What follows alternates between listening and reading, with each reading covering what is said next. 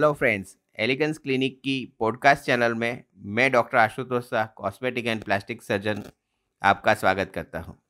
आज का जो टॉपिक है वो है ZSR सर्कमसिजन। दोस्तों, ZSR जो है वो स्टिचलेस स्टेपलर सर्कमसिजन का एक टाइप है। आप जैसे जानते हैं कि ये आप देख सकते हैं कि ZSR का ब्रोशर है जिसमें ऐसे स्टेपलर्स अवेलेबल हैं और वो एक अच्छी टेक्नोलॉजी है और एक अच्छे स्टेपलर की क्वालिटी है।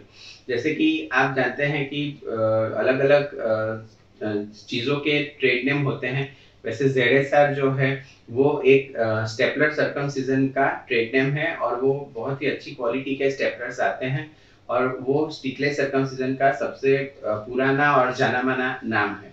ZSR सर्कमसिजन जो है वो रियल में स्टिचलेस होता है। इसके साथ में उसको पेन और आपको ब्लीडिंग भी बिल्कुल भी कम होती है और ये जो ZSR सर्कमसिजन होते हैं उसकी क्वालिटी अच्छी होने की वजह से वो जो है वो रिजल्ट भी अच्छा देते हैं। इसका जो स्कार है वो भी काफ़ी अच्छी तरीके से हील हो सकता है। ZSR सर्कमसिजन जो है उसके लिए ये स्पेशली उसका जो प्रोडक्ट होता है वो मंगवाना पड़ता है और उसके बाद ये सर्जरी की जा सकती है।